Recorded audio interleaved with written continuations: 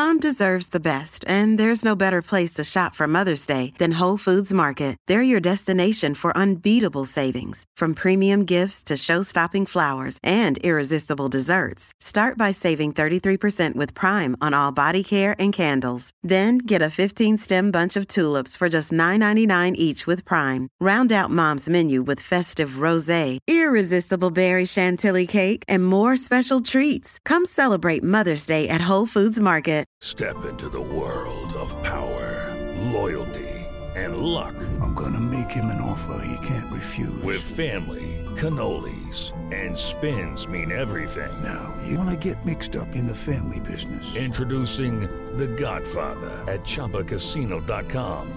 Test your luck in the shadowy world of The Godfather slot. Someday, I will call upon you to do a service for me. Play The Godfather, now at ChumbaCasino.com. Welcome to the family. No purchase necessary. VGW Group. Void where prohibited by law. 18 plus. Terms and conditions apply.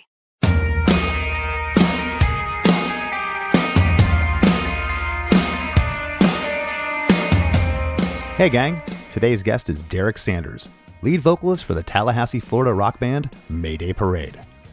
Derek and I take a deep dive into their fan favorite hit Kids in Love from their 2009 album Anywhere But Here. We talk about the pros and cons of working with outside songwriters, and when embraced with an open mind, can many times yield positive results, as evidenced by Kids in Love. Derek shares that his very first demo of the song was built around a piano part that only happens once in the bridge.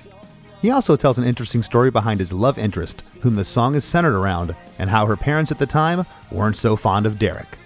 I'm happy to report that all turned out well for him, though. How well, you ask?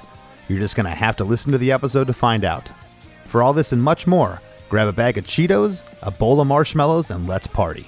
Hey, hey, have you heard? Krista makes a podcast. Hey, hey, have you heard? Krista makes a podcast. Hey, hey, have you heard? Krista makes a podcast. Hey, hey, have you heard? Krista makes a podcast. You're right up the road from Gainesville, Florida, where Less Than Jake cut our teeth and still reside. And you're up there in Tallahassee. How's things going in the state's capital? Things are going well, man. Tallahassee is, I'm sure it's a lot like, it is a lot like Gainesville, and but it's a growing city. It's expanding rapidly, and some people think that's like weird, but I think it's kind of cool, and there's a lot of like new things coming in, and I think it's cool to be in a place that is doing that as opposed to somewhere that's like, stagnant or I don't know. It's just, there's a lot of life in this city, and I've lived my whole life here. I'm the only one in the band who still lives here. Everybody has kind of scattered out there. So the band formed in 2005. That's right. Which, and I've said this on the episode before, and this is showing my age, not yours. I'll always look at you guys as kids, because you were the hey, there's a new band on the Warped Tour. There's these kids, Mayday Parade, and you guys aren't kids anymore. Right. It's crazy. Yeah. You guys are coming up on 20 years here. It is crazy. Yeah. It's like, how does this happen? But we're happy to still be doing it. Absolutely. So the track we're going to talk about today, Kids in Love, this is a really cool song. A lot of production things with this one that really interest me.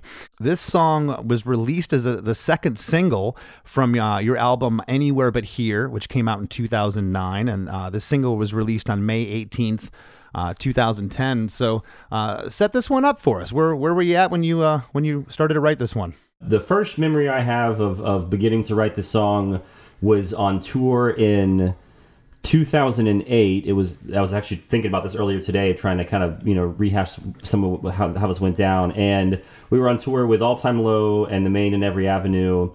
One of my favorite tours that we've ever done in the history of this band. It was just so much fun, and it was really, it was in the early days of things really just kind of first starting to pick up for us, and everything was just so exciting. And we were at the Cleveland House of Blues, and I was in our green room there and had my keyboard just out set up to write and jam on or whatever. And the first thing I wrote was kind of like in the bridge was like a keyboard or like a piano kind of lick thing that happens. Oh yeah.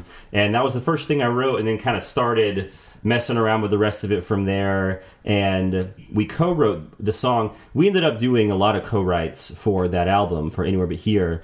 We had done our first album on Fearless, which is an independent label, and then we were upstream to Atlantic Records, and I'm sure is a whole different ball game, and being on a major label, and it was actually kind of a really weird experience for us, and throughout the years we've kind of like come to peace with some of it, but for a long time we had these bitter feelings about this record. Well, let me stop you there. And I know exactly what you mean, and you shouldn't feel bitter.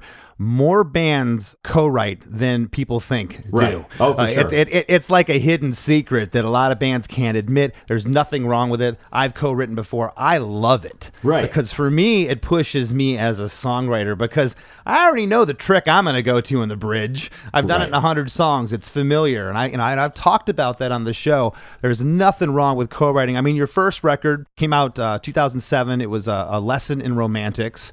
And then, as you said, you got upstreamed to Atlantic, and they probably wanted you to do some co-writes. What I researched here was a gentleman named Greg Wattenberg. Is that who you wrote with? That's correct. Yeah, so it was basically being on Atlantic, and they wanted us to work with these different guys, and so myself and Jake, our drummer, went around. We did a handful. We went to Nashville, we went to California, we went to New York City, and worked with a couple guys, and Greg was one of those guys. He's a great guy, great songwriter. It was fun. Like, the whole thing was fun. It just, like, I don't know. I agree with you. There's absolutely nothing wrong with co-writing, but I feel like it just wasn't a process that I really enjoyed. But I think part of that was also the idea of just like being put in a room with this random person that you don't know anything about. He doesn't really know anything about your band, and it's tough. And one thing that kind of bothered me about it was that I felt like, especially, and I'm sorry if I'm being negative right off the bat. Oh, no.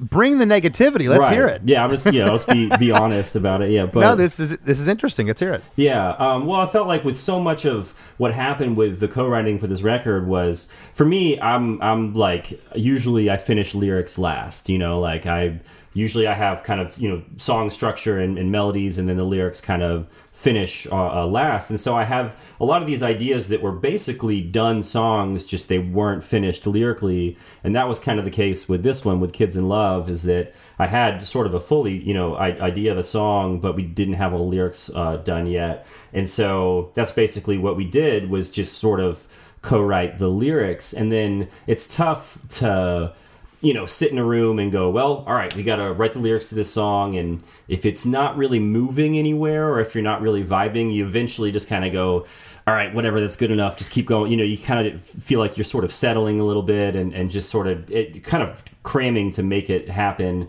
And then it's kind of a pain later if you decide, well, I actually don't really like some of those lyrics. I want to go back and change them. Then you get this pushback from the guys going, no, wait a second. They're, so like, I don't know, just the whole thing was so strange. And well, it sounds like it was just disruptive to your songwriting process, which, as a younger songwriter, you were younger back then, that had to be jarring. I completely understand it from that standpoint. Right, for sure. Yeah, it was something that we weren't used to, and we're just kind of trying to figure out as we went. And I mean, it was definitely a cool experience, and I'm grateful. And one thing that I've, with all of this kind of weird, feelings we have with that album, I'm glad that we did it. I'm glad that we went through it, and we learned so much from making that album, because I feel like we didn't really know. There were 6 members of the band for the first record, and then one guy left, and there were 5 of us moving forward, and we had gained, a decent bit of success, and we didn't really have like solid footing of like, okay, this is who we are as a band. This is what we want. We were kind of lost and just trying to like figure out what to do. And then making this album, I feel like kind of gave us that clarity of like, okay, wait a second, we need to pause and like look at this and like, what are we really trying to do? And, who do we want to be as a band? And we had a much clearer picture of that moving forward. And it's a process that like destroys so many bands. I feel like there's so many bands that do that, major label attempt record, they try to push at radio and do all that, and if things don't work out super well with it, then a lot of times that's the end of a band's career. And so to like have gone through that whole machine and then still like I feel like we kind of came out even stronger out of it is a blessing, really. I think the proof is when I was researching the song, and I've seen you guys play this song live, is, when there's 10,000 kids at Warped Tour screaming every lyric back to you, I think it worked. Right, for sure.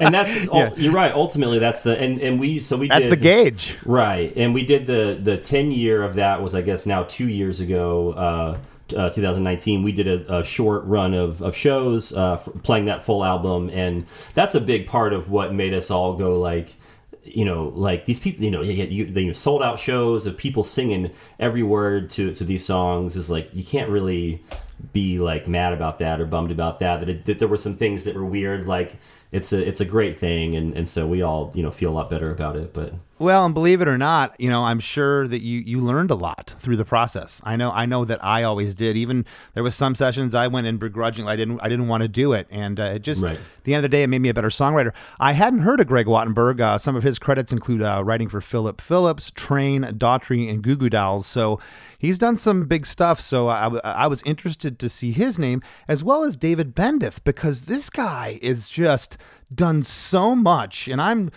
consider myself a musicologist, I guess, and I just hadn't ran across him. How did David get brought in? Was that something from Atlantic, or was he a choice of the band? Right, it was mostly Atlantic, and I feel like there were a couple guys that they pitched, and this was, I don't know how long, maybe like a year after Riot had come out, Paramore's album Riot, yes, which obviously is just such a phenomenal album and sounds amazing, and so that was a big part of it for us, was like, well, this guy did that record, like this is kind of a should be great. And it was really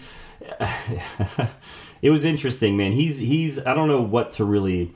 There's definitely, there were some of those like negative feelings we had about some of the things, the way that he handled things, and feeling like he was more on the label's side than our side, you know what I mean? But ultimately, he's a really great guy, and he's super talented. He's definitely like kind of crazy, and has some, I don't know, he's a very bizarre guy. Most producers are. Right. And a lot of the best ones are, right? Yeah. Yeah, they're like creative geniuses. No, and I had heard his name through Paramore. He's also done Breaking Benjamin, Papa Roach, Taking Back Sunday, A Day to Remember. And, looking at his age now, when he did your record, he was in his early 50s. I mean, that's a little bit on the older spectrum, working with super young bands. So I was kind of impressed by that. So do you remember in the process of writing for the record when Kids in Love was written? That was one of the first ideas. Now it was a pretty lengthy process of, because we put out A Lesson in Romantics in 2007, and then I feel like for the next like year and a half or 2 years we were like building material. We wrote so many songs, man. I feel like we wrote over 30, maybe close to 40 songs for this album. And Kids in Love was definitely one of the first ideas. And then again, it took a while for it to be finished, and most of that was the lyrics. But then eventually I'd done a demo of it, and gosh, it's so hard to remember all this. It must have been that I'd made a demo of it, but the second verse didn't have lyrics or whatever it was, and the label felt strong about the song but wanted us to go in with Greg to just kind of see what would happen there. Well, that's what I was going to ask. So how, if you can remember, how much of the song as it is now was it then when you started working with Greg? What was brought into him demo-wise? It was pretty similar. I mean, I guess I haven't listened to that demo in so long, but I think it was mostly there. We didn't really change a lot, and it was mostly just finishing up the lyrics. And then when we got in with David did kind of this weird thing where, like, every single song on that record, when we were in pre-pro, he'd go like, this bridge, I don't know about this bridge. We gotta start over on this bridge. And so we'd like rewrite the bridge to like every single song on the record. And that was the case with this one as well. I don't even remember now what the original bridge was. That's interesting. You mentioned the bridge, because we'll get to that later, because this is an odd bridge in this song. Yeah. In a very cool way though. I really like it. So what did you said when David first heard the song though, that he liked it? Yeah, for sure. Cause he was a part of the process. I forget for how long, but for definitely months out from us going in with him, we'd send him these demos and we'd talk on the phone with him, and he would tell us, which songs he felt strong about and which ones he didn't. And this was one that he was into early on, for sure. Yeah. Okay, well, the song is 3 minutes and 36 seconds. There's a 14-second intro. It's like a drum intro with just this single guitar, and the drums just sound absolutely huge. Yeah. They sound awesome. It's such a great intro, and then you're into verse 1, which is kind of split into two parts, and I'll go with the first part here, and then I'll have you set it up. I look back to the one and only summertime, and my girl was the envy of every friend of mine. She slept safely in my arms. We were so young and invincible. And the drums here, I wrote in my notes, are a variation of the intro. There's no hi-hat, so it's not a full drum beat yet. I look back to the one and only summertime when my girl was the envy of every friend of mine. She slept safely in my arms. Set up this first verse for us. Well, the whole song is kind of, and it's funny now thinking back on it, because I was like 21 or maybe like 22 throughout the process of writing the song, but it was like looking back at being like 15, 16 years old. And it's kind of, I guess it's sort of like loosely about, it's actually my wife, Lauren. We weren't together at this point, but we had, when we were in high school, but when I was 16 and she was 15, we dated, and then, broke up, and then for many, many years we were just really good friends, and then now of course we're married. But there was a summer where she spent a lot of time down in Tampa, in Clearwater, with her sister, and we it's kind of a long, complicated story, but her parents weren't very stoked on us seeing each other, and so they didn't like the long hair guy in a band. What? right, and so I would, I'd go down there. I'd get one of my friends to drive me down there, and we'd spend a couple days down in Clearwater, and we'd secretly hang out. And then I'd come back up to Tallahassee, and so that's kind of that's sort of the basic. The song is mostly kind of about that, but it's also kind of loose. Like with a lot of songs, when they're about a particular thing, for me, I don't like. It's not always so literal, I guess, you know what I mean? It's just kind of loosely about kind of an idea. But yeah, it was mostly just kind of that summer of being, I guess I would have been 16 or 17 years old, and going down to Clearwater to secretly hang out with my girlfriend. Yeah. That's awesome. So do you remember if the first verse were these just your lyrics, or was this something that Greg and you worked on? And I can kind of see from a song like this that's so personal, it's about your love interest that that is now your wife, to have someone come in and be like, well, how do you know what I'm thinking? This is my song, And so from that standpoint, I completely get it. But do you remember if Greg had a hand in these lyrics, or was this all you at this point? Right, it's hard to say. I think, if I remember correctly, that the first verse was there, and maybe we tweaked a couple things. Maybe we changed a few lines that were there. I mean, the second verse is where I feel where I don't think I had anything, and where he really and Jake, our drummer, was there as well, and he was throwing out ideas, and so I'm pretty sure that first verse there was mostly just kind of what I came up with. Yeah. Well, we get into the what I'm saying is the second half of the first verse. We're still the verse here. The drums are fully in. The hi-hat comes in. There's a single note guitar doing this really cool counter melody. It's predominantly, I'm hearing in the left speaker. Really neat little thing that happens there. I really love it. Close lips, she was never one to kiss and tell. Those trips in the summer never went so well. Young love is such dumb love. Call it what you want. The lyric is closed lips. She was never one to kiss and tell, which, this is a side note here, she couldn't because her parents didn't like you. Right, exactly. Yeah. Those trips in the summer never went so well. Young love was such dumb love. Call it what you want. It was still enough. Right. Yeah, gosh, it's funny, I sing this song all the time, and it's I never think about it, just, you know what I mean? If you're on autopilot. But yeah, I like a lot I love the young love is such dumb love, call it what you want, it was still enough, I think is is a strong line, and I remember Greg being stoked on that one. I think that maybe we tweaked that one a little bit while we were there, but yeah. Well, the song is building, and then we get into the next part, and when I first sat down to really analyze this is one of the most amazing pre-choruses, because this sounds like you've reached the chorus to me. Nice. This is a chorus, right? As far it's like you almost get a double chorus in this song because it's so damn catchy.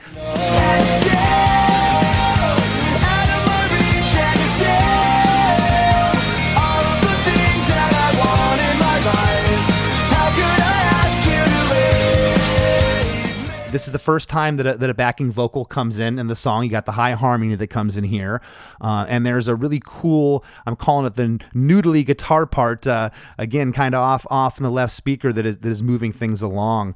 But this part just really lifts. It doesn't sound like a pre-chorus. It sounds like a chorus. The lyric is, and you're still out of my reach, and you're still all of the things that I want in my life. How could I ask you to leave me? Well, I mean, clearly, I still had feelings for Lauren. Not currently my wife. It was like one of those things where, like I said, like we were always close. Even after we broke up, we were like close to like best friends. For years and years. And she's always been someone who's really important in my life since I met her. And clearly, that kind of shows here.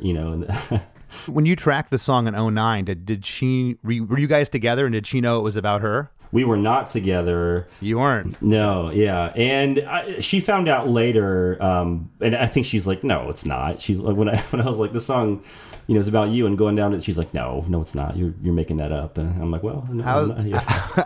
How's your relationship with the in-laws these days? It's actually really good. Her parents are awesome.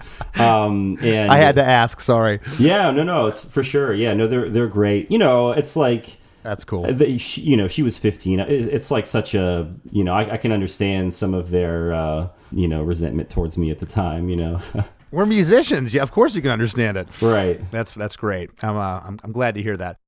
Hello, it is Ryan, and we could all use an extra bright spot in our day, couldn't we? Just to make up for things like sitting in traffic, doing the dishes, counting your steps, all the mundane stuff. That is why I'm such a big fan of Chumba Casino. Chumba Casino has all your favorite social casino-style games that you can play for free anytime, anywhere with daily bonuses. That should brighten your day a little. Actually, a lot. So sign up now at ChumbaCasino.com. That's ChumbaCasino.com. No purchase necessary. VGW Group. Void where prohibited by law. See terms and conditions. 18+. We get into the first chorus, and I wrote my notes here. The kitchen sink is in. The big guitars, the octave guitars, the vocal harmonies. And again, it just, from that pre-chorus, it even gets catchier now that we're in the chorus. And we were just kids in love. The summer was full of mistakes we wouldn't learn from. The first kiss stole the breath from our lips. What did the last one say? I feel like I said it before. We're getting a double chorus here. The lyric is, and we were just kids in love. The summer was full of mistakes we wouldn't learn from. The first kiss stole the breath from my lips. Why did the last one tear us apart? Right. And before we go into that real quick, up to this point, Derek, do you recall if the song changed at all arrangement-wise, or was this pretty much what your idea was? I know maybe not lyrically, but melody-wise and chord arrangement and structure. Yeah, it was pretty much the same, other than the intro, the drum guitar thing. It was ad-lib. Originally it started just with the guitar, and I look back to the one and only son. Like it just came straight in with, and it was no drums, just the guitar and vocal. And then in that sort of second half of that first verse you were talking about was when the drums first kicked in. But other than that, yeah, it was that first verse into the chorus. The only thing that we changed in the chorus with David Bendith was the last line of the chorus, and this is one that I actually like. I still kind of wish we hadn't changed. The original lyric was, I think it's, we didn't even care at all. It was the first kiss stole the breath from my lip, and we didn't even care. Oh shit, I don't even remember what it was, but what, you don't sit around and listen to your demos like I do all day? Yeah, I probably will after this. I got to go back and and find it. But it was one that we changed. It was like David felt strong about that we needed to change, and in the long run, I kind of wonder if it would have been stronger the way it was. But I don't know. Whatever. That doesn't matter now. That's interesting, and not to be argumentative. I really love that last line. I think that's cool, but I never knew there was anything else there either. For sure. Right. Exactly. Yeah. What did you take from that line? What, I guess, was that something that David or Greg came up with? Why did the last one tear us apart? What was it about that didn't? Because, I mean, you guys did break up. Yeah, I don't know. I think it was like, I'm pretty sure, if I remember correctly, I wrote that. It was kind of like when David would, because there were a handful of songs, again, that were like this, where he'd be like, the last line of the chorus is just not there yet. And so I'd just kind of throw him options, like what about this? And then, the next day, like, what about this or this, and just kind of throw things out. And I threw that one out, and he was into it. And I guess, I don't know. It's such a weird thing, it's also like been in your head for such a long time. Because like I said, this song was probably written, maybe first or close to the beginning out of all these songs. I'd been hearing it one way for like a year, and then changing that is always kind of like jarring, and it takes a while to settle in and get used to. And you're probably right. It probably is better the way it is. And that's part of a producer's job, I guess, is to have that kind of outside perspective. And well, we as artists, we get stuck with what I call as demoitis. Right. You just live with something for so long. I can't tell you how many times I was convinced with something I wrote, this is the greatest thing in the world, and I'm sat on it for 3 months. The band hears it, and the first thing they tear apart is the line that I love the most about it. I'm like, what? Right. And usually it'll get changed, and I'll look back some years later and be like, yeah, they were right. Right. Well, you're right. It is most of the time that is the case, where you go, okay, now it just takes that separation, and you become so attached to it. It's hard to not be. Right. Yeah. It's a tricky thing. Yeah, we deal with that. Of course, we actually just about 2 weeks ago got back home from being in the studio. We just finished recording our 7th full-length album. And congratulations. Yeah, thank you. And so definitely dealing with a lot of that throughout the whole process. It's still the case. It still happens. Yeah. Yeah, those wonderful arguments we have in the studio, aren't they great? Yeah. So we get out of the chorus after that line, when did the last one tear us apart? And there's like a half measure. There's a drum re-intro that sets up for verse 2. Mm-hmm. And the first half, again, I split it into 2 parts here. We'll go for the first half. Our breath smelled of cigarettes and alcohol. We'd walk down the beach counting every star. Our hearts beat inside our chest, leaving us gasping for every breath. There's a lot of imagery there. Yeah, for sure. If I'm just being completely honest, this is where it gets a little, I don't know. I don't want to, it's a little cheesy, a little like, well, this is where we really, like, these are the lyrics that we wrote, the 3 of us in the room at the time, that we didn't spend, like, necessarily, maybe a couple hours on or whatever it was. And I remember the cigarettes and alcohol thing was like is that weird? Should we not do that? Oh, in fact, and sorry, this is getting too sidetracked, but Atlantic had us record a separate version of this, that first line, just in case, because they were going to push this song to radio, and they were like, in case there's any like Disney or whatever kind of like more like kid friendly spots that we can get, we want you to sing. And I can't even remember what. So we came up with an alternate line for that first line, sang that, and then I just never heard that again, for the rest of my life. But was it Cheetos? Was it Cheetos and marshmallows? Right. It had to, I think it was like the cringiest thing ever. But it exists somewhere, that version of it. But yeah, I mean, I'm not trying to knock on it or whatever, but there's some lyrics that even like when you sing live, you kind of can't help but like cringe a little, and I guess these are a little bit of that, but it's all good. Yeah. Well, no, I appreciate your honesty, and I completely relate to that. There are lyrics that I look back and when I wrote when I was 18 that I still sing, and right. But the fans love it. I always go back to that. Right. Exactly. They're screaming it back at you, and it kind of validates it.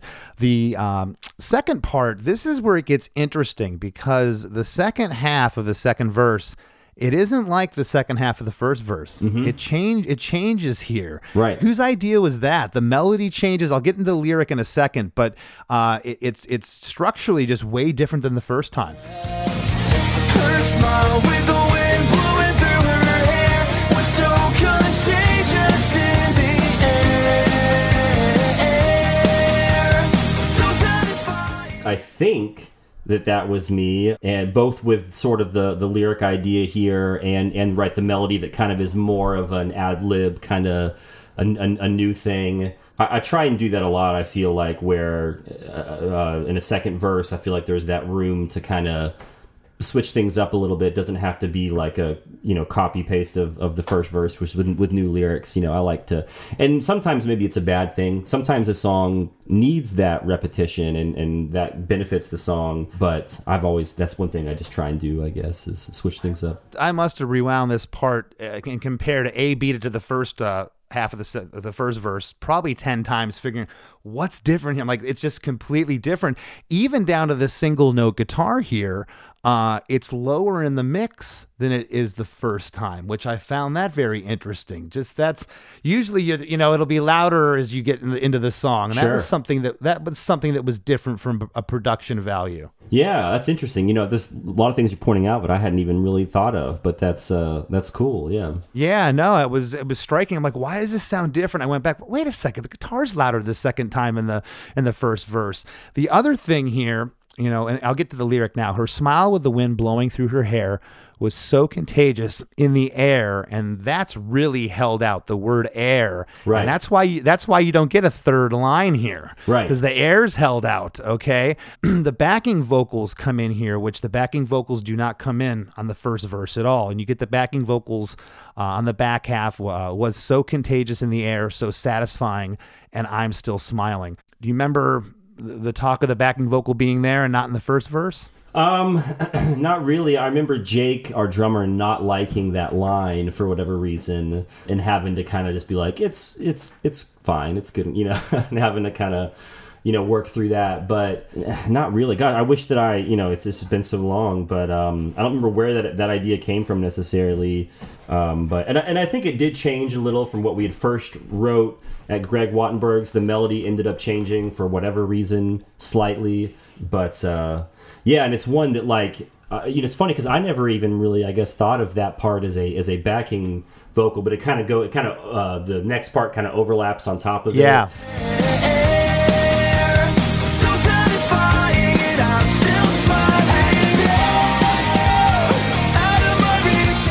And so that's one that I can't do live. I just don't sing the first part of the the next pre-chorus. Although we have two other guys in the band that sing, I should have just asked them to, help out there. But yeah, now 12 years later, maybe we'll start. Now you probably will after this. Right. Right. Damn it! Now we have to do it. Yeah. Do you remember David, Bandith producer, having any issues with this being, because it is really different, this second half of this verse compared to the first one?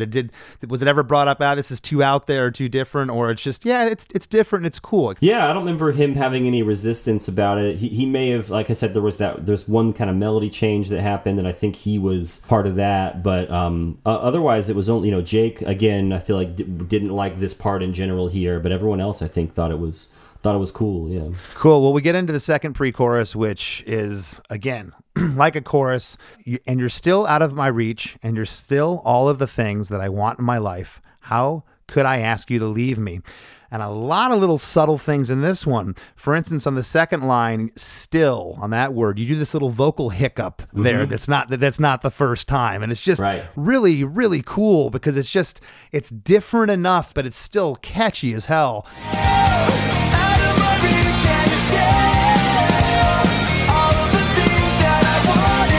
And on the third line, that I want in my life, you use a different melody on that whole line than you did the first time.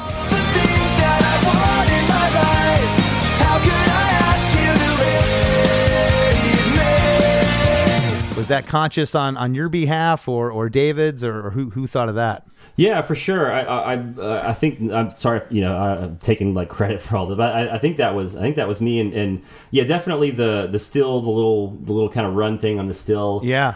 I thought was really cool, and it's like I'm not like great at that kind of stuff, and so I feel like I don't do that live, but I should probably do the little thing, the little run thing.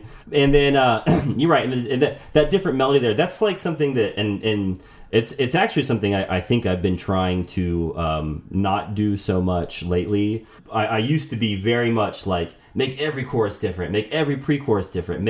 I wanted it to be clear that like nothing was like just copy and pasted. And that's why I appreciate this so much, is because it's not copy and pasted. And right. For some of our listeners who don't know what we're talking about, you'll get a measure in a bridge or in a pre-chorus, and the vocals are exactly the same as the second pre-chorus, and you'll just basically copy and paste it. Right. You're not going to have the singer re-sing it again. And the fact that you didn't do that here is refreshing, and it just, I don't know, just gives it lets the song breathe and give identity to me. Yeah, that was kind of my mindset at the time. It also kind of feels like it's building a little. It's it's a little bit higher of a melody than the first pre. But I know that the counter argument to that that some of the guys in the band and my band would make, and kind of make sense, is that it's okay sometimes for it to be just the same, and it kind of gives it more of a sing-along kind of vibe if they hear it the same way each time. Whereas if you're switching things up every time, that can, you know what I mean? That's a little, I guess, confusing. And so, well, and in this part, I don't think you switched it up enough. I agree with what you just said completely, but I don't think you switched it up too much. It just gives it a little bit of its own different flair, because the actual chorus, now we're in chorus 2, those are all the same. Those don't differentiate, and I don't think they needed to be different. I think they had to be the chorus. You have to latch on to that. And again, the lyric is, and we were just kids in love. The summer was full of mistakes we wouldn't learn from. The first kiss stole the breath from my lips. Why did the last one tear us apart? And now we're into the bridge, which was the first thing that you kind of wrote. This piano part is killer.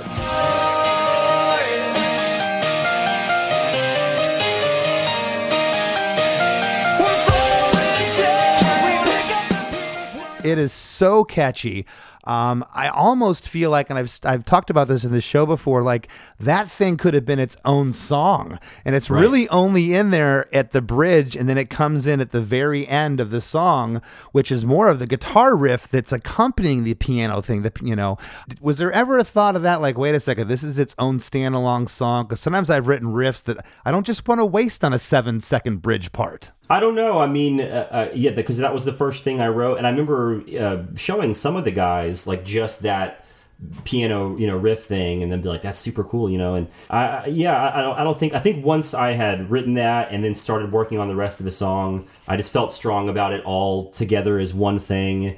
I don't think I ever entertained the idea of taking that bridge or that riff and making it something else. But we did. I'm trying to think now, because as I said, we did change this bridge, but I forget what it. I mean, it had to have been that piano part, and then maybe it's the vocal part that we changed, or I don't know what it was. But yeah, I first wrote it on piano. The first demo that we did, it was just the guitar doing that, and then later on, we decided to bring back because it just sounded so cool on piano, and I'm glad that we did that. Of course, when we play it live, I don't play piano on that part; it's all just guitar. But yeah, I'm glad that we went back and put it back on piano, because that's the way it was written, and it just kind of feels so good like that. And it just really adds a really cool texture. And again, it's only 7 seconds long, the piano with a accompanying guitar part, and then we're in the bridge.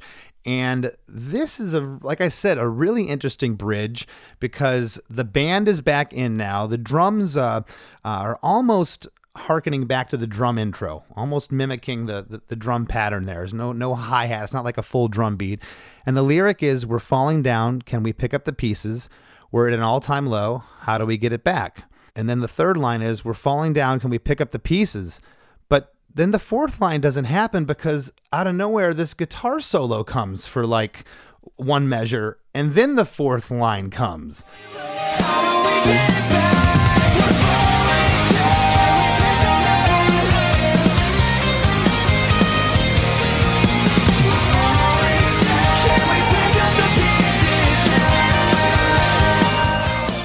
That's very strange, very odd, but it works. It works. When you get to the part of that third line, that's when the drums go to halftime. There's just a hell of a groove there. And like I said, instead of this going into the fourth line, the guitar solo comes, and then we get the last line, which is, "We're falling down. Can we pick up the pieces now?" Whose idea was that? Well, this one, again, this was like, we messed with this bridge a lot with David, and I remember being like, this is kind of weird, this is kind of different, and be like, are you sure this is what you're thinking, and especially, right, so there's, we're falling down to the pieces, we're at an all-time low, how do we get it back?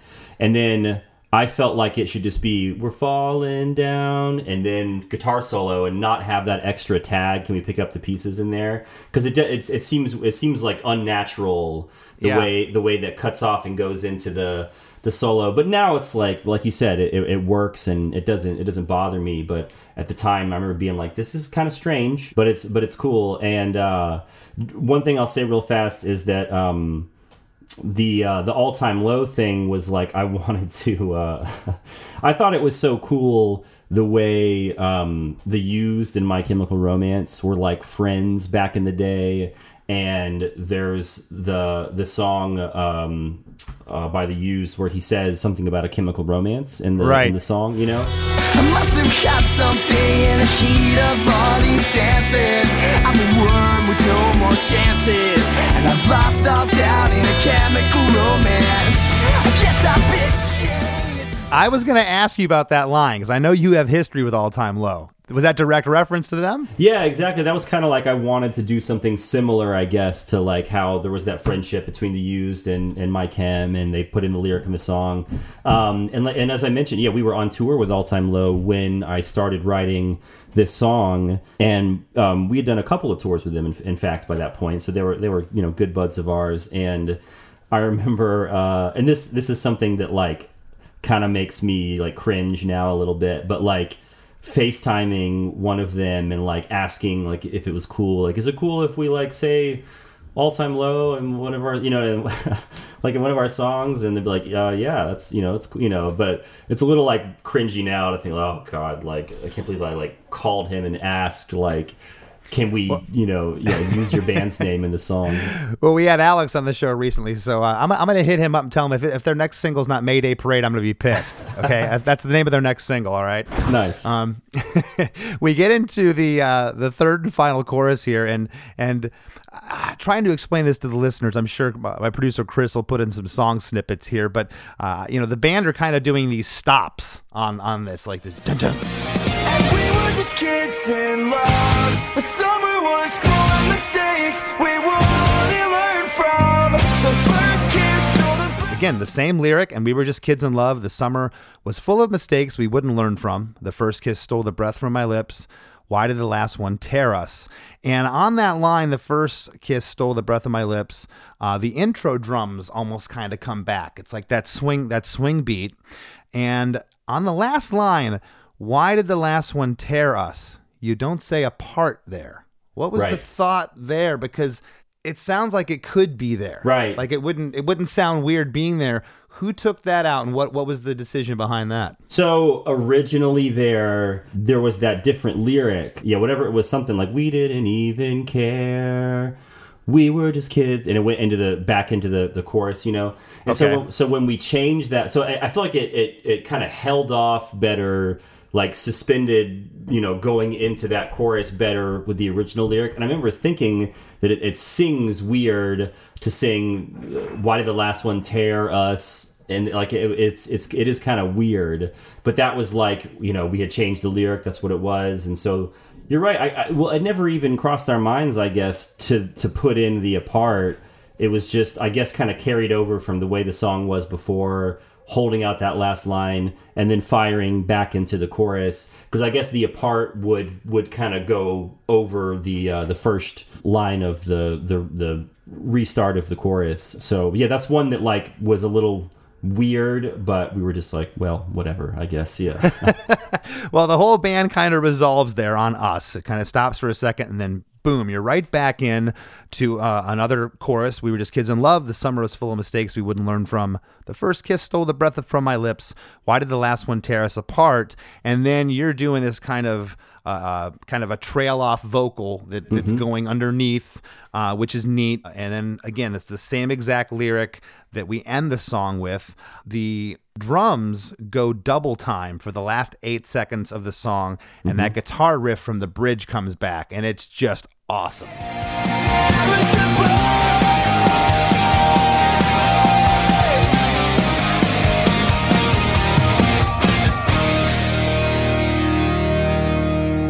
That is so cool. And again, you only hear that for 7 seconds in the bridge and the last 8 seconds here. And it's one of my favorite parts of the song. And I'm just, the restraint I think you had as a songwriter to only use it in those spots, because to me, I would have exploited that riff. I would have had to, because I think it's so strong. Yeah, well, that's awesome. Yeah, well, that's definitely. I think that is one of the best parts of the song. There's that that whole last chorus is building, and then when it's like the full, the drums pick up, like you said, and that riff played like full out for the first time.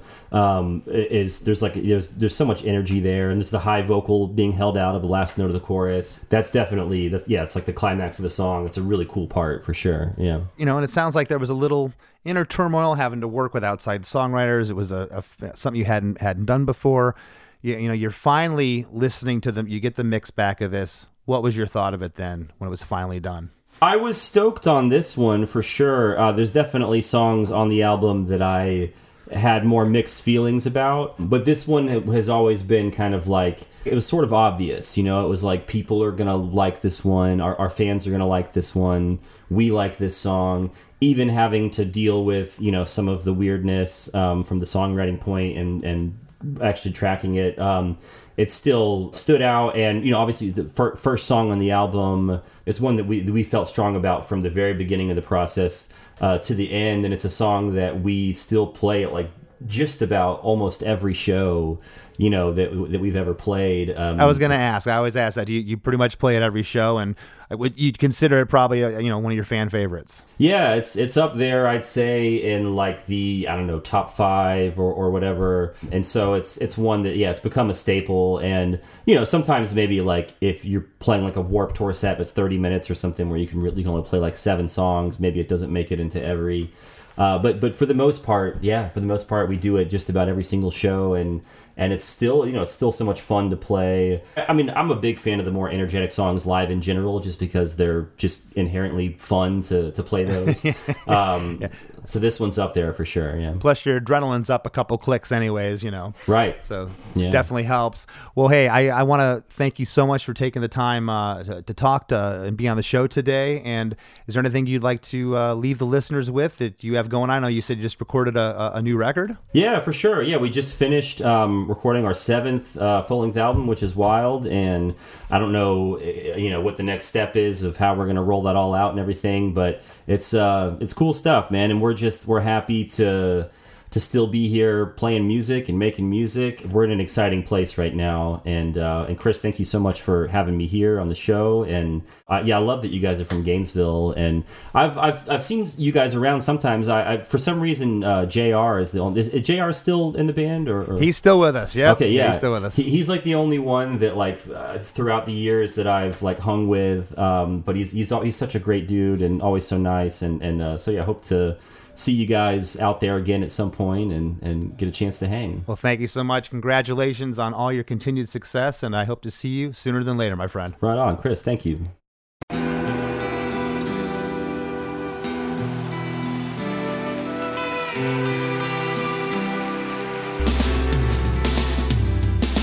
I don't think it overstates things to say that the Beatles were the greatest gift to entertainment and culture of our time, a secular religion, if you will, with their universal appeal and demonstrable impact on people's lives. I'm Robert Rodriguez, host of Something About the Beatles. With every episode, I speak with historians, musicians, artists, and Beatle witnesses, all in the service of fresh insights into the most joyous cultural entity the world has ever known. I hope you'll join me and listen to Something About the Beatles, now on Evergreen and wherever you get your podcasts.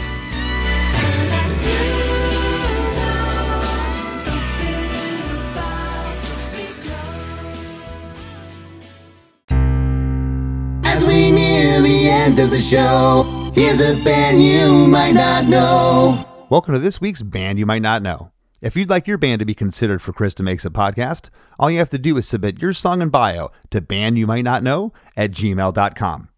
This week's featured artist is Derp, a 4-piece pop-punk rock band from Madison, Wisconsin. Derp consists of Mark Fairchild on the drums, Nikolai Stratman on bass, David Mikulski on lead guitar and backup vocals, and Dan Edgett on lead vocals and rhythm guitar. Here's a snippet of their song, Trembling. There comes a day when you forget the past, wash it all away. And ever since that day, these thoughts won't go away. And I dream at night, but I can't close my eyes. No, we still had our fun, but the damage has been done. The Wrap with Chris and Chris. All right, man, that was another great episode. I was thinking while you were recording that, and this is going to be the instance in a lot of the episodes because it's just a fact that a lot of songs that exist are love songs. And I'm thinking while you're recording this, how weird it must be for some people not only to have their lyrics read back to them, but when they're personal love related lyrics, that might bring an extra level of weirdness for some people. Well, especially that, it was from his wife. They were high school sweethearts that dated. Her parents didn't like him. They broke up for some time and they got back together. And then, of course, the other component is the fact that, here's this super personal song that, they get bumped up to Atlantic like, hey, we want you to finish this song with somebody else who doesn't know your wife, doesn't know you, bring them into the fold. And everything he said, I could relate to. Yeah, I absolutely could relate to that too, because I've been in that situation myself and my bandmates where it sounds like what he's talking about is kind of trying to force something. It's like, okay, we're going to sit down and do this thing. And it's not like you're necessarily waiting for the inspiration. You're more or less like, okay, let's do this. And it doesn't always work that way. No, I've co-written with people, and it just, after you're sitting there for 2 hours just kind of staring at each other with blank notepads, and other times it's magic. You just really never know. But I think, being open-minded enough to give it a chance, and that's what he said. He knows that the proof is in the song. When those 10,000 kids are singing every lyric back, they never knew there was a last line of the chorus that was different. They just know what's there. Yeah, and once again, it was brought up that sort of, he called it cringeworthy lines here and there that you write when you're younger. Now when he's talking about this song, for him, this is early in their career, and we've talked about this before. You can relate. I can relate. It's songs that people still like today by your band that you look back and you're like, oh man, that's not very good. But to the people listening, that song could have deep personal meaning to them. And just because you feel like you've come a long way as a lyric writer or a songwriter doesn't make that song mean any less to that person listening. Yeah, and Derek had mentioned he doesn't, oh man, I should have listened to the demo. I mean, we don't sit around as artists in general and listen to our music. Once it's recorded, listen to the mixes, maybe if you hear it on the radio or, when you walk into a venue if they're playing your song. But it's not like we sit around and listen to ourselves, and definitely don't sit around and listen to my demos. I can't tell you the last time I said, I'm going to go check out what the Losing Streak demos sounded like. Dude, I will say that I will listen to my own band's music in that period between when you record it and when it comes out. That's the safe zone where it's cool to listen to your own music. Oh, for sure. And for anybody getting any ideas, I'm not putting the Losing Streak demos up on the Krista Makes a Podcast Facebook group. All right. Thank you. Oh, man. People would lose their minds. I liked when Derek talked about how they recorded an alternate version without mentioning cigarettes and alcohol in case it got played on Radio Disney or something. The Cheetos and Marshmallows version or whatever it was. I've never done an alternate censored version of a song. I guess I've never been in that situation. Have you had to do that? Yeah, before? we did. And we did it for, it wasn't because the lyrics couldn't get on the radio. It was for this song Overrated we had. We did an alternate version just because I think I think My Chemical Romance did an alternate version of one song just for fun. And the idea at Warner Brothers at the time was, you want to throw it out there and shock people and go, wait a second, well, that's a different version. And your friend going, no, what are you talking about? That's the same song. No, it's not. And kind of get chatter going. And this was, mid 2000s when, new things on the internet were happening. And, just so I think it was just some kind of marketing ploy and tool. But a lot of times labels will do it because there's profanity or something they feel is too risque to get like on Disney or something that Derek was talking about. Yeah, I think about the time in the 90s when albums were released on both cassette and CD.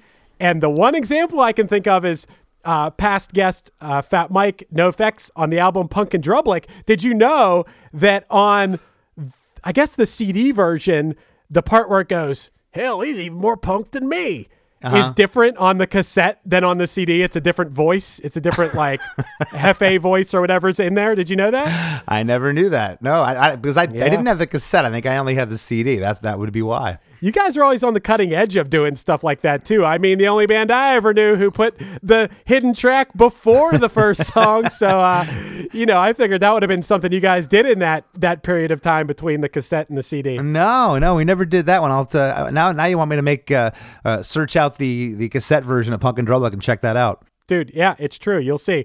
The one other thing that I thought was funny, once again, Derek said it in sort of a cringy way, but I was like, I don't really think that's cringy. I think that's cool, was when he talked about using the term all-time low, which just because you're saying all-time low doesn't mean you're necessarily referencing the band, but he was talking about how they made that reference in their song. And I know that you're no stranger to referencing, well, you reference a lot of people in your songs, whether it's Friends or Jay Frenzel or whoever. Have you referenced any bands in your songs? You had to. Not that I...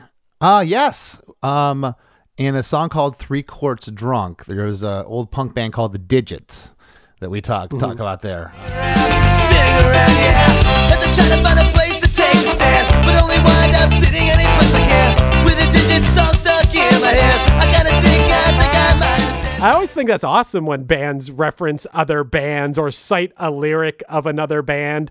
I think that's cool. I'm sure that Punchline's done it a lot, and I'm just not thinking of what it is off the top of my head. But that being said, I think it's a really cool thing. Yeah, the line was with a Digits song stuck in my head. That was the lyric in 3 Quarts Drunk from Pezcore. So, yeah, Digits, old punk rock band. Any band that was really popular that people would know en masse, I can't think if we did. The one other thing that you guys talked about in this episode was the concept of copy and pasting, whether it's vocals or just an entire part of a song. That's an easy thing to do nowadays. Maybe it wasn't as easy back in the day, but now that's so easy to do. Just do a couple crossfades in Logic or Pro Tools or whatever, and boom, you've spliced in the same exact part. And I think you and I would both agree that it's cool to actually play it and not just copy and paste and drop in. Yeah, sometimes it works. I agree with Derek. Sometimes a chorus should be the same. You want it to feel the same. You want it to hit you over the head. But it's those little nuances that make that music are supposed to have, those happy mistakes. And I think that you shouldn't copy and paste everything. And I tried to explain it in layman's terms earlier for some of the listeners that don't know. It's no different than on your computer. You want to copy some text and then you want to paste it over here into another email. That's basically what you're doing in a recording program. You're copying this vocal here and you're pasting it where it's going to be later in the song. And technically it's cheating, and I cheat a lot. Well, I mean, sometimes, you don't want to trick the listener or something. You want people to be able to sing along, but subtle differences can make it interesting. So maybe you're singing the same melody, but there's differences in the guitars, there's differences in the way that the production of that part. I think those subtle differences, maybe that you don't even hear when you're listening, take it to the next level, bring that part, give that part life, and not just have it be a flat thing. I think that's something you've touched on a lot in these episodes. Yeah, and the last thing I do want to say is, and I was just amazed when I was thinking about it, because I remember when they first came on the scene, is how long they've been a band. They've been a band for 16 years now, Mayday Parade. And bands years ago didn't have a shelf life of 16 years. And I really attribute that to things such as social media, the Warped Tour giving you that audience, and then it's up to you as a band to maintain it. But there's more and more bands that are having longevity, and having a career in this than there ever was in the 70s, 80s, and 90s. It's really interesting, and like I said, I couldn't believe that they were 16 years old. Though they still seem like little kids to me. Everybody seems like little kids to you, man. every half the bands. Yeah, we've all been doing this for a while now, and it's cool that bands and artists can have longevity. You have outlets for your music a lot of times. A lot of people, regardless of the financial aspect of it, or if you're willing to tour, you always have that outlet, whether 5 people are listening to your music, 100 people, or thousands of people are listening to it. You have an outlet. You have all the places people can stream music now. And I just think that there's a lot of people out there that are doing it for the love of creating music. And I think that's a great thing, man. It is a great thing. And another great thing, Chris, is our monthly fundraiser over at KristaMakesADifference.com. It most definitely is, as are all our listeners who contribute to the great causes at KristaMakesADifference.com each month. And we can't thank everyone enough for that. And I have to echo those sentiments, absolutely. Our fundraiser for May is the Cure LGMD2I Foundation. Limb-girdle muscular-dystrophy type 2I is a progressively debilitating disease. The foundation provides funding for research programs to establish a treatment for this disease. So head over to KristaMakesADifference.com. Whatever you can contribute is greatly appreciated. Thank you so much for your generosity. This is an awesome fundraiser, and if you're listening to this episode the day it comes out, this is actually the last day for it. So if you can, contribute $1, contribute 5, 10, 20, whatever you can afford over at KristaMakesADifference.com, and it'll go towards research for a cure to a rare and debilitating disease. That's right. And I know we've been talking about this a lot lately, so bear with us if you've heard it a bunch, but we're just really excited about our VIP program. It's called Supporting Cast, where Chris and I bring you the after party, which is episodes outside of the podcast, extra content for you, because a lot of people have said that 1 hour episode of Krista Makes a Podcast a week just isn't enough, Chris. Nowhere near enough. I mean, there's probably people out there that want an episode every single day, and maybe we'll get there. Maybe we will just do nothing with our lives but make podcasts nonstop eventually. It just depends on what the people want. For now, we're going to do our weekly episode of Krista Makes a Podcast, and we're going to put out an episode of the After Party, and we'll see where you all who listen direct us and guide us. One place you can tell us is in the Krista Makes a Podcast Facebook group. If you don't use Facebook, then we'll have to find another way. But, for now, that's a great place to hit us up. I always tell people to make a burner account. Just make a fake account and join. Yeah, sure. Why not? Head over to KristaMakes.com for all the information for Supporting Cast and how you can help us stay afloat. And Chris has said before, for the price of buying each of us a beer or a couple cups of coffee or something, you can really help us sustain and keep this thing going and growing to the future. Hell yeah, man. I want to thank this week's guest, Mr. Derek Sanders from Mayday Parade, for sitting in the hot seat with us, and we'll see you next week. Judy was boring. Hello. Then Judy discovered ChumbaCasino.com. It's my little escape. Now Judy's the life of the party. Oh, baby, mama's bringing home the bacon. Whoa, take it easy, Judy. The Chumba life is for everybody. So go to ChumbaCasino.com and play over 100 casino-style games. Join today and play for free for your chance to redeem some serious prizes. ChumbaCasino.com. No purchase necessary. Void where prohibited by law. 18+ terms and conditions apply. See website for details. Hey, what's up? This is Blake Weiland. I'm the host of the Tone Mob Podcast. It's a show where I interview guitar people about guitar stuff.